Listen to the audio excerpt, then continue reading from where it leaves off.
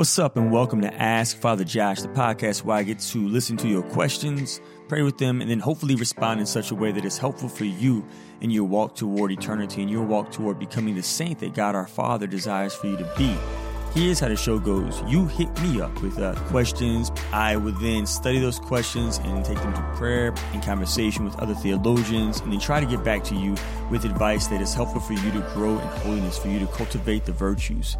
If you're a first-time listener, I want to invite you and encourage you to rate and review our show so that other people can find out about the show. If it's a gift for you, then potentially it could become a gift for them. I also want to encourage you to send me more questions. Hit me up with comments and critiques on today's episode and past episodes so that we can continue to accompany each other as disciples in the 21st century who are walking toward Jesus together so that we can all become saints one day and dwell with our Father in the kingdom of heaven.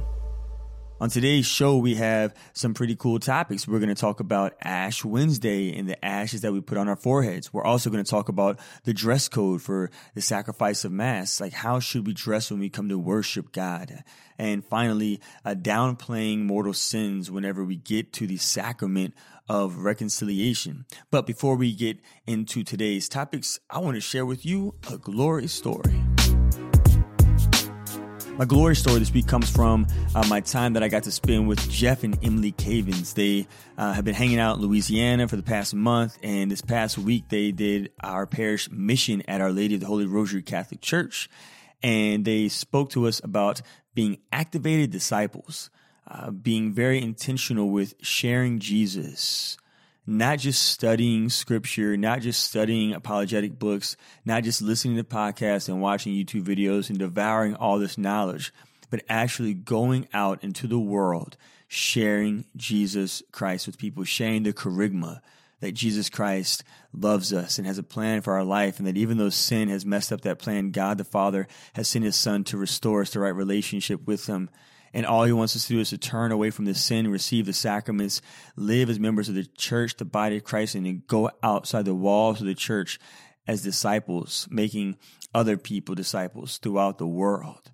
And so it was super good, super practical. And one of the things that Jeff mentioned that was really beautiful was that he has a tattoo ministry. And you might be thinking, like, what? Jeff Cavins does tattoos?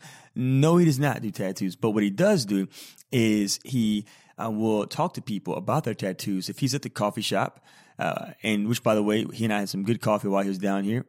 We're both coffee connoisseurs, not really, but I do like coffee. And we were hanging out at the coffee shop, and what he would do is he will notice a person's tattoos, and then he will immediately ask them about their tattoo. And after he listens to their story, he will find a way to insert into the conversation the person Jesus Christ. And so he and I, on Wednesday, we grabbed some sushi, and we were hanging out, and our waitress came, and she had a tattoo. And look, I'm not going to lie, I saw the tattoo first, but because I am young, I wanted to wait for the old guy to see it. So the image I had was John and Peter. John got to the cave first, and he waited for Peter to get there. And so I noticed the tattoo first, but I waited for Jeff to get there and notice it as well. And then once I was aware that he noticed it, together we both said, "So tell me about your tattoo." And she kind of looked at us like, "Excuse me?" But she began to talk about it. She loved to talk about it. And it was a great conversation. And because we listened to her, we found an opportunity to talk about our relationship with Jesus Christ. Both of us also have, we both left the Catholic Church for a number of years and were Protestant, and we both came back. And so we were able to talk to her about our years in the Protestant church. She was a Protestant Christian. And then we were able to pray with her and just share Jesus. And it was super encouraging and a very delightful encounter. And so I want to encourage you and invite you, if you haven't shared Jesus with anybody today, then make a phone call. Like, call a family member, call a friend, or if you see a total stranger at the gas station, at the coffee shop, in the grocery store, then somehow try to bring up Jesus, because the Holy Spirit will do the rest of the work. We don't have to share Jesus and every single aspect of the Catholic Church with the person that we meet today, but we can simply share Jesus and trust that the Holy Spirit will confirm that message, and He will send someone else to water the seed that we plant. So share Jesus. Share Jesus today with at least one person, and watch what God the Father does through your limited role in the body of Christ of answering God's call to share the greatest gift that you've received, and that's our Savior, Jesus Christ. All right. Before we get into today's awesome topics, I'm going to share with you a follow-up from one of our previous episodes. This comes in from one of our listeners by the name of Brandon. Brandon writes this: Hi, Father Josh. While I enjoy most of your episodes and like to hear ways that I can get closer to God, I came away from one of your most recent episodes with concern. I understand that minorities have had difficult times in our nation, but I believe that a narrative has been pushed that makes people believe there are more problems than there really are. The case for minorities being incarcerated for marijuana offenses is misleading. The people in prison are there for drug dealing, gang activity, and usually violence. The use of drugs may be an addition to why they are there, but not the sole reason. The majority of gang affiliates are unfortunately Black or Mexican descent, which proves a product of upbringing and lifestyle for many of them rather than the fact that the system is racially biased. That form of logic further separates the many races our beautiful country has. Living here in Central Cali, we have a lot of people from Mexico, and while most of them are good, hardworking people wanting a better life, the major drug and gang issues we have locally are drastically from Mexican members from our community. Our community is close to 50% Hispanic currently, but 80+% of the drug offenses, violent offenses, and gang-related offenses are from people of this descent. An outside look would see that as racially biased towards our Hispanic citizens, but the truth is that most of these citizens' offenses are done by those who are in gangs and grow up in homes where this behavior is already being done or not being looked down upon. My point is that if we always look for things that cause offense or are racially biased against minorities, it's easy to view something in a way to prove a point. It's sad that we live in a current climate where Jussie Smollett is able to lie about white people attacking him, and everyone immediately believes him because they believe the country is deeply racist. The fact that there are some racists in our country does not prove that the country is racist. We have Black History Month, Black Entertainment Television, and so on. But if those words were replaced with white, they would immediately be deemed racist. I really don't understand why minorities fight for equality yet segregate themselves by constantly comparing everything by race. Anything can be twisted as being racist, unfortunately, and doing this just further separates us as a society, especially in a climate where everyone looks at themselves as a victim. I'm sorry to be long-winded, but I feel that a man in your position can influence so many people and should use that opportunity to bring us all together. I believe that you do that to the best of your abilities, and I appreciate that. I pray that God blesses all of us, not because of our race or where we came from, but because he loves all of his children. God bless you, Father Josh. I look forward to all of your future podcasts. Brandon, thank you so much for your feedback, for your critical feedback. I am grateful that you still want to continue to walk with me. Notice you said, I look forward to all your future podcasts, and that's a gift because as disciples of Christ, we need to be able to walk with each other even whenever we misunderstand each other, even whenever we disagree with each other, even whenever we come from different backgrounds and different experiences. As disciples, we've got to be able to continue to accompany each other toward Jesus Christ. I think it's clear, Brandon, that you and I come from two different backgrounds, two different experiences, and two different just realities. Some of the things you said, you mentioned that we have Black History Month, Black Entertainment Television, and so on and so forth. The reason why we have Black Entertainment Television, BET, is because historically there has been a precedence in our American television where most of our stations were predominantly white already, right? And there were very few shows that had predominant Black actors, Black producers, Black directors, Black news anchors. That's really still the case in a lot of our stations, right? Very rarely do we have shows that are Black-led cast. You have your token shows, like you had the Cosby Show back in the day. You had Oprah Winfrey, you had Family Matters, but the majority of the shows were predominantly white cast, and they always had like a Black sidekick maybe or a guest here and there. And so what happened is actually white people, they recognized that a Black audience that they weren't being represented in most of the cable news stations or cable television shows. And so that's why they created BET, the same way you have predominantly Hispanic stations, Latino stations, Latinx, like Univision. So you also mentioned Jussie Smollett. That I agree. I think that we need to cultivate the virtue of prudence in a society. I think that we're living in a culture where we do jump to conclusions really quickly. But I also know from my experience of talking about race that we can't find healing from our wounds and from legit sins until we bring them to the light. Just like with the clergy sex abuse scandal, right now we're bringing it to the light. We're talking about it a lot. And because we're talking about it a lot of people are experiencing healing and transformation personally in their hearts in the body of Christ, but also we're witnessing our institutions experience reformation as well. And so this would not happen unless we talked about it. Is it uncomfortable to talk about? Certainly. But that doesn't mean that we should not talk about it. When we expose the wound to the light, the healing power of Christ can begin to transform that wound. Because I've been speaking about racism over the past few years in my efforts of evangelization and catechesis, and helping people become authentic disciples, I've been invited to sit at a number of different tables to help other individuals really cultivate authentic healing in their communities.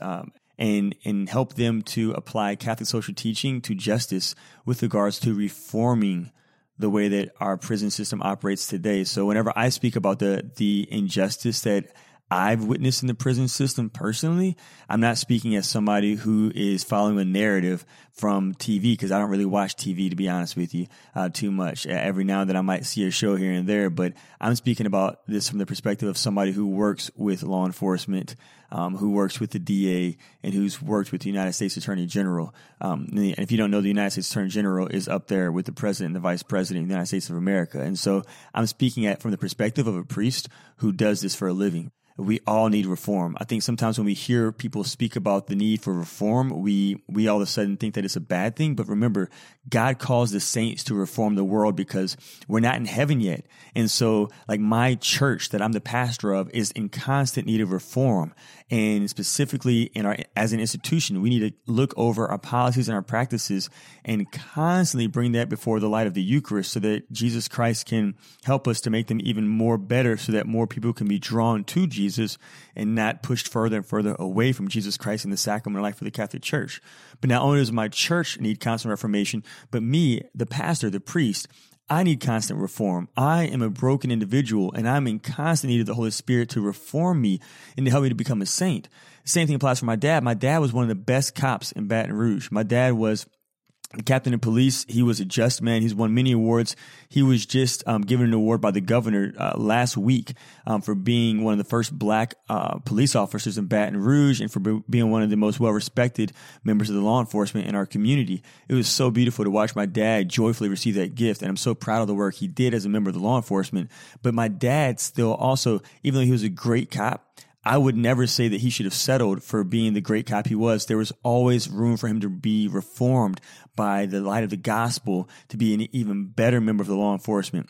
And so I don't think that it's promoting a false narrative. I think that it's bringing something to the light that needs to be brought to the light to bring about a more just society. So what I want to encourage you to do, Brandon, is I want to encourage you to keep walking with me as I keep walking with you. Because again, every saint is not always going to agree with each other. One of my favorite saints is St. John Paul the Great. And even though he's one of my favorite popes, I didn't agree with everything he did as the Holy Father, but he's still my father and he's still my brother in Christ. And he has still been used by God to help me grow in such a deeper intimacy with the Lord. That does not mean that I agree with everything he did throughout his papacy, but I still am grateful that I didn't revolt from relationship with him just because I disagree with him in one or two aspects of his papacy, but I continue to lean into him and he continued to be a bridge for me to Jesus. So I want to encourage you to keep walking with me and I'll walk with you. Here's what I do during Lent. One of my practices that I began maybe it was a few years ago now, I think 2 or 3 years ago, is I fast from speaking a lot. I fast from my normal sources that I used to grow in my relationship with God and the world. And so what I often do is and I'll invite you to do that this year, is fast from every book that you're going to read during Lent, except for the Bible and the Catechism of the Catholic Church. You keep the Bible and you keep the Catechism, but don't read any other book. And instead, lean into other sources that you might not normally read. The two sources I would encourage you to lean into during Lent would be, and again, these two sources aren't two sources that I agree with everything that the authors say, because I don't. There are a number of things that the authors propose that I do not agree with. However, they can be helpful potentially in giving you a different perspective on the criminal justice system and the need that we all have as disciples of Christ to be used by God to bring about more reform, not revolt, but to bring about reform in ourselves and in the systems that we participate in. And those two books, along with the Bible and the Catechism, are The New Jim Crow by Michelle Alexander and Just Mercy by Brian Stevenson. So let me know if that's helpful, Brandon, and let's continue to accompany each other in our walk toward Jesus. All right, our first question comes in from Anonymous, and it's about Ash Wednesday. Ash Wednesday. Hello, Father Josh. I have a question regarding Ash Wednesday. Hopefully you get to respond to this before Ash Wednesday. Well, I will do that. It's going to be Tuesday you're going to hear this. I'm currently a sophomore in college, and I have some concerns about this coming Ash Wednesday. If I decide to attend Mass in the morning, am I supposed to leave the ashes on my forehead throughout the day? I'm a bit concerned that leaving it on my forehead would cause unnecessary attention and stares during my classes. However, I feel like cleaning it off is almost like I'm hiding my Catholic faith. I doubt there's a concrete yes or no answer, but I would just like some advice. All right, Anonymous, that's a great question. Let's first talk about the ashes and the symbolism behind the ashes, and then I'll give you my 2 cents that you can either accept or reject in your walk toward eternity. First of all, the ashes are definitely scriptural, right? Ashes remind us of our mortality. In Genesis 3:19, God said to Adam, "You are dust, and to dust you shall return." And this is a verse that we actually recite during the Ash Wednesday service. And so it reminds us of our mortality. We always need to be reminded that we're going to die one day. We're finite. We're not going to be here forever. But also, it goes deeper than that. It's also a symbol of repentance. In the book of Job, we read this: "Therefore, I despise myself and repent in dust and ashes." So ashes were a symbol of repentance from our father in the faith, Job. Ancient Jews, who are our fathers and mothers in the faith, they would cover themselves in ashes as both a sign of their mortality and repentance, but also it was a sign of intercessory prayer. That's what Esther did. When Esther prayed and fasted for her people, she also covered herself with ashes and dung. So if you think ashes are something like that's pretty embarrassing, imagine putting dung on your forehead like Esther. But look at the fruit of her intercessory prayer. Her people were saved from persecution. So on to your actual question about what should you do. Yeah, if you attend Mass and worship at the sacrifice of Mass, receive ashes on your forehead, then I would say this. Think about the people in your classroom that might not be aware of their mortality.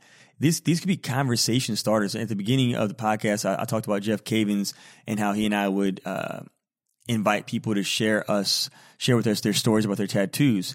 Imagine all the people that might ask you questions about your ashes, and you would have an opportunity in the university to talk about the gospel, to talk about Jesus, to talk about your relationship with him, to remind them that they're going to die one day.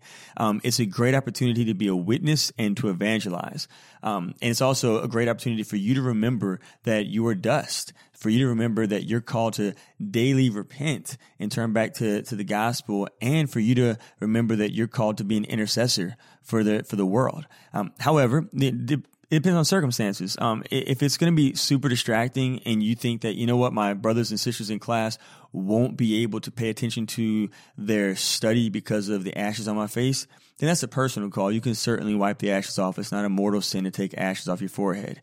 It's really there to be a gift for you and others. But if it's not going to be a gift for whatever reason, you are not obliged to keep it on all day, right? As a priest, I actually wipe the ashes off my forehead sometime after Mass, in my morning Mass, because when I put the owl back on, I don't want the ashes to get on my owl for the next Mass. And so I take them off my forehead and then I put them back on during Mass again. And so it really depends on the circumstances that you're in, but I think it's a great gift and I think it's a great opportunity. And so I would encourage you, my anonymous friend, to, if you pray about it and you feel the Holy Spirit invite you to keep those ashes on your forehead all day for the sake of the witness, not only for your own reminder, but for the ways in which it could potentially impact the community and inspire them to take their eyes off this passing world and fix their eyes on the face of Jesus. Somebody really might come back to the sacrament. Someone who hasn't been to confession might come back to confession because of these simple reminder of the ashes on your forehead.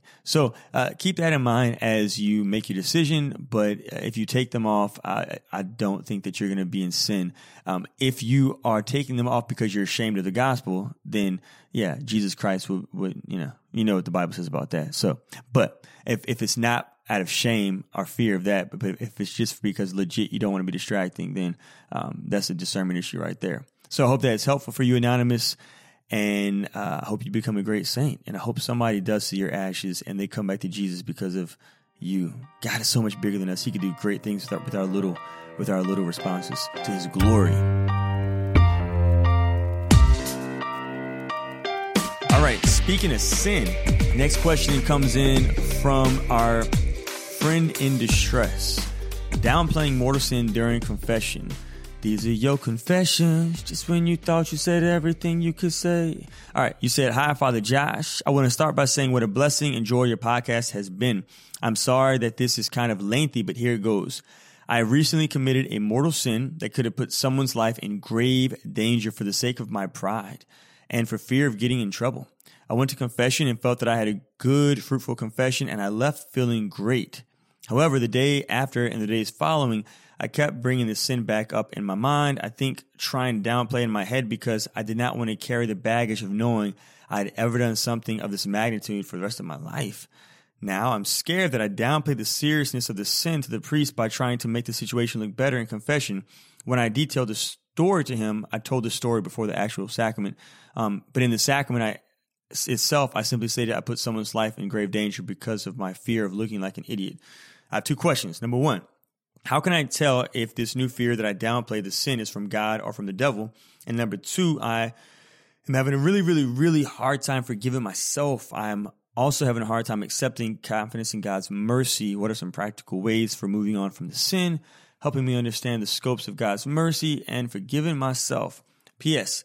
Sorry for my excessive use of exclamation marks. Also, feel free to sing Demi Lovato's song, Sorry Not Sorry, at this point. Because I'm sorry, I'm not sorry. So one day I was at this Lebanese joint. I like Lebanese food. And I was there with one of my buddies. And we were sitting there. And I think at that time, Demi Lovato's song, Sorry Not Sorry, had just come out. And there was like this little girl, maybe in kindergarten. And she was singing it. And she was singing it, lip singing the whole song. And it was hilarious, her facial expressions. And so we were dying laughing as she said it. Cause I'm sorry, I'm not sorry, being so bad, something. So yeah, so a few things. I think that, first of all, you detail to the priest in your conversation with them everything about the situation. And then when you went to confession, you simply mentioned that you put someone's life in grave danger because of your fear of looking like an idiot. I'm pretty sure the priest knew what you were talking about since you made it very clear to him right before you made the sign of the cross and began the sacramental confession, what you were talking about. So I think you're fine, right? I think in general, like when we go to confession, we don't want to be too vague. So like say if you committed a vice of the flesh, you don't want to go in and say, I committed lust. Like what does that mean? But we also don't want to go in and read the priest a novel of 50 Shades of Grey. And then after that, I began to rub my hands. Like, right, we don't need all the details. But we need to be specific enough, but not vague enough. But not too vague, not too specific. And so say something like, like, Father, like if it was a lustful sin, like I did not have sex with my boyfriend, but we did sexual things with each other. That would be sufficient, right? And so in your case, you said it was something very, very grave. And so you make that very clear that you did something to a friend that caused grave danger to them for your own fear of looking like an idiot. Now, I would say if that was, yeah. So I think I think the fact that you made it clear to the priest beforehand, you're good. You're solid, right? Don't let the enemy foster spirituality or scrupulosity within you. So the devil oftentimes will accuse us and he will just discourage us. And the fact that you felt that peace after the sacrament, I would hold on to that peace because God affirms us. And God, he does convict us, but when he convicted you, you went to the sacrament and you received his mercy. And so then you felt that peace. So hold on to that. Like that's the truth. The devil is the accuser and he's the one who discourages us in our walk toward eternity. And that's what you're feeling right now.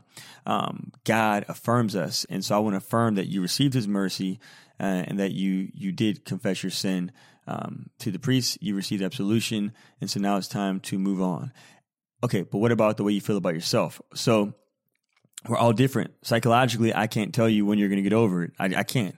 But I can give you some resources and some tools that I found helpful. I always like to lean into Jesus in the Gospels and pray in my imagination with different people from the Scriptures whom he showed his mercy to in profound ways. One of those people was the woman caught in adultery. Right. And so maybe whenever you're praying with the word of God, you can imagine yourself as that woman caught in adultery who Jesus Christ did not condemn. Or you can spend some time praying as one of the people who was persecuting Christ on the cross whenever he said, Father, forgive them, for they know not what they do. Right? Jesus Christ prayed for those who persecuted him. And so when you persecuted his body and your friend by exposing them to grave danger because of the fear and your pride, then I would say allow Jesus Christ to look at you. Another practice that might be helpful is to pray with your imagination and to imagine yourself at the moment that you offended your friend. And after you imagine that yourself in that moment, to try to look at the face of Jesus and pay attention to how he looks at you. And I'm pretty sure he's going to look at you with a gaze of love. You went to the sacrament of reconciliation, so he's not going to look at you with the face of condemnation. And so he's going to look at you with his mercy, I propose and I imagine. And so if that's how he looks at you, the goal then is to imitate Christ as a disciple of Christ and look at yourself the way that he looks at you. This could be a lifelong journey for you, but this could be a healthy beginning. So, my friend in distress, I hope and pray that that advice is helpful for you to experience the divine mercy of our Savior, Jesus Christ. All right, what do y'all think? Do you have any additional advice for our friend in distress? Write me at askfatherjosh@ascensionpress.com and let me know. All right, we're going to take a quick break, and when we come back, we're going to dive into our final question.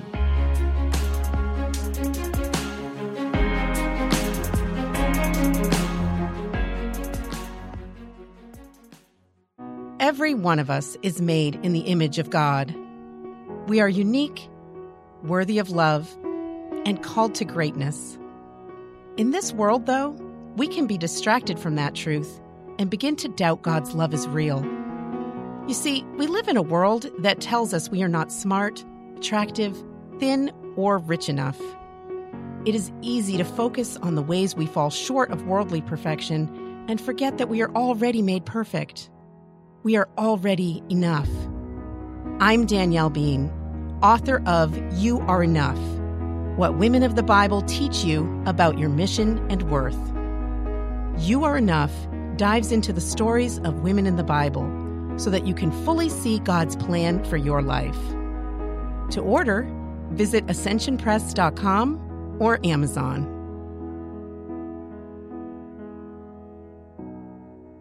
And we're back. Just a quick reminder, you can send your questions to me at askfatherjosh@ascensionpress.com. If you're feeling fancy, record a voice note and send it to me as well. We can play that on the show. Also, please rate and review us on iTunes and on other podcast outlets to help other people find out about the gift of the show. Final question comes in from James. James asks about the dress code for Mass. Dear Father Josh, thank you for all the work that you do for the Lord and your genuine example of discipleship. I'm very grateful that you are here in my home diocese of Baton Rouge. Shout out to Baton Rouge, Louisiana. My question is about how we should dress at Mass. For Sunday Mass, I always dress appropriately and in a church-going manner. But what I'm a little unsure of is daily Mass. At our university's student center, we have daily Mass at around noon. Yes, you do, because I was the chaplain there a few years ago. Students will often come in between classes if they can, and because of this, students are usually dressed pretty cash. Sometimes I'll be in a shirt and shorts or a hoodie and sweatpants when I go, which I would never wear to Sunday Mass, but I'm already wearing them to class during the week. I know that regardless of it, it's Sunday or daily Mass, it's still Mass, and it should be respected the same, but it doesn't always seem practical or comfortable to dress really formal for the entire day on campus. I don't want to be disrespectful, but I also don't want to be all dressed up for the rest of the day as I usually am back home. I'm not back at home to change until much later in the evening. Is it appropriate to dress in a casual way like this to daily Mass, given the surrounding circumstances of being in the middle of a school day? What are the guidelines of how to dress for Sunday and daily Mass, and do they differ any? Thank you for any help you can provide. Yeah, James, I think you're fine. I think the fact that you're going to Mass, that you're going to worship God during your school time is really a beautiful gift. to the Father that you want to worship during the week. And so, yeah, if you can dress nice, sure, that's a great thing, especially on Sundays, right? I really want to encourage people to wear your Sunday best on Sundays if you can, if you have that. But if your Sunday best isn't anything really nice because you can't afford anything really nice, then wear what you can just to get to Mass so you can worship God. The goal is to worship God. And so do that as best as you can in your walk toward eternity. We want to bring people in. But yeah, so I would say if you can, dress nice. If you can't, then just come as you are, however that is, because the Father wants to be worshiped. And so, yeah, it's really every culture has their different ways of showing their nice clothes as well. And so don't look to other people and to their opinions, but come and worship, come and worship. But yeah, certainly try your best to give him his best on the Sunday liturgies, because Sunday is a day that's set apart, right? It's really set apart. And so I think that we should not go to Sunday Mass dressed casual. But if it's between work hours and you're just trying to get in a daily Mass in the middle of work or school, then come however you're dressed, right? It's fine. It's fine. So don't stress about that, my brother, but I think it consoles the heart of Jesus, the fact that you care. So praise God for your sensitive heart to worship. All right, so that brings us to the end of today's show. Regardless of your circumstances, here are some things I think everyone can take away from today's questions. Universal point about dress code at Mass is show Jesus that he's important to you. But whenever it comes down to getting a Mass in the middle of your day, come as you are, right? But if you can, I would encourage you to show Jesus that he's as much of a priority to you as that fancy ball that a lot of people are going to for Mardi Gras this week. Whenever it comes to downplaying mortal sins, remember, we don't want to be too vague, but we also don't have to be explicitly specific with all the details, right? We want to just mention the number and kind, and move on, receive God's mercy, and trust that if we are being attacked after the sacrament, that it's not coming from God, it is coming from the enemy, because he is the father of lies, the one who attacks us, the one who tempts us, the one who accuses us and discourages us, and that is not the voice of our Heavenly Father. And whenever it comes to ashes that we wear on our heads, keep in mind that we are mortal, that we need to repent, that we need to pray for other people, and our ashes can be a great physical reminder to us of that need for us to do that, and it could also be potentially a gift for other people to be drawn back to the divine, to be drawn back to the reality of God and their walk toward becoming saints. We pray. Let's go ahead and end this time in prayer together. In the name of the Father, and of the Son, and of the Holy Spirit. Love is patient. Love is kind. It is not jealous. Love is not pompous. It is not inflated. It is not rude. It does not seek its own interest. It is not quick-tempered. It does not brood over injury. It does not rejoice over wrongdoing, but rejoices with the truth. It bears all things, endures all things. Holy Spirit, give us the grace to manifest authentic love for you and for our brothers and sisters in our walk toward eternity. We ask this prayer, Heavenly Father, through our Lord Jesus Christ, your Son, who lives and reigns with you in the Holy Spirit, one God, forever and ever. Amen. God bless y'all. I can't wait to continue to walk with you toward our Savior, Jesus Christ. I will see you in the Eucharist. Until next week.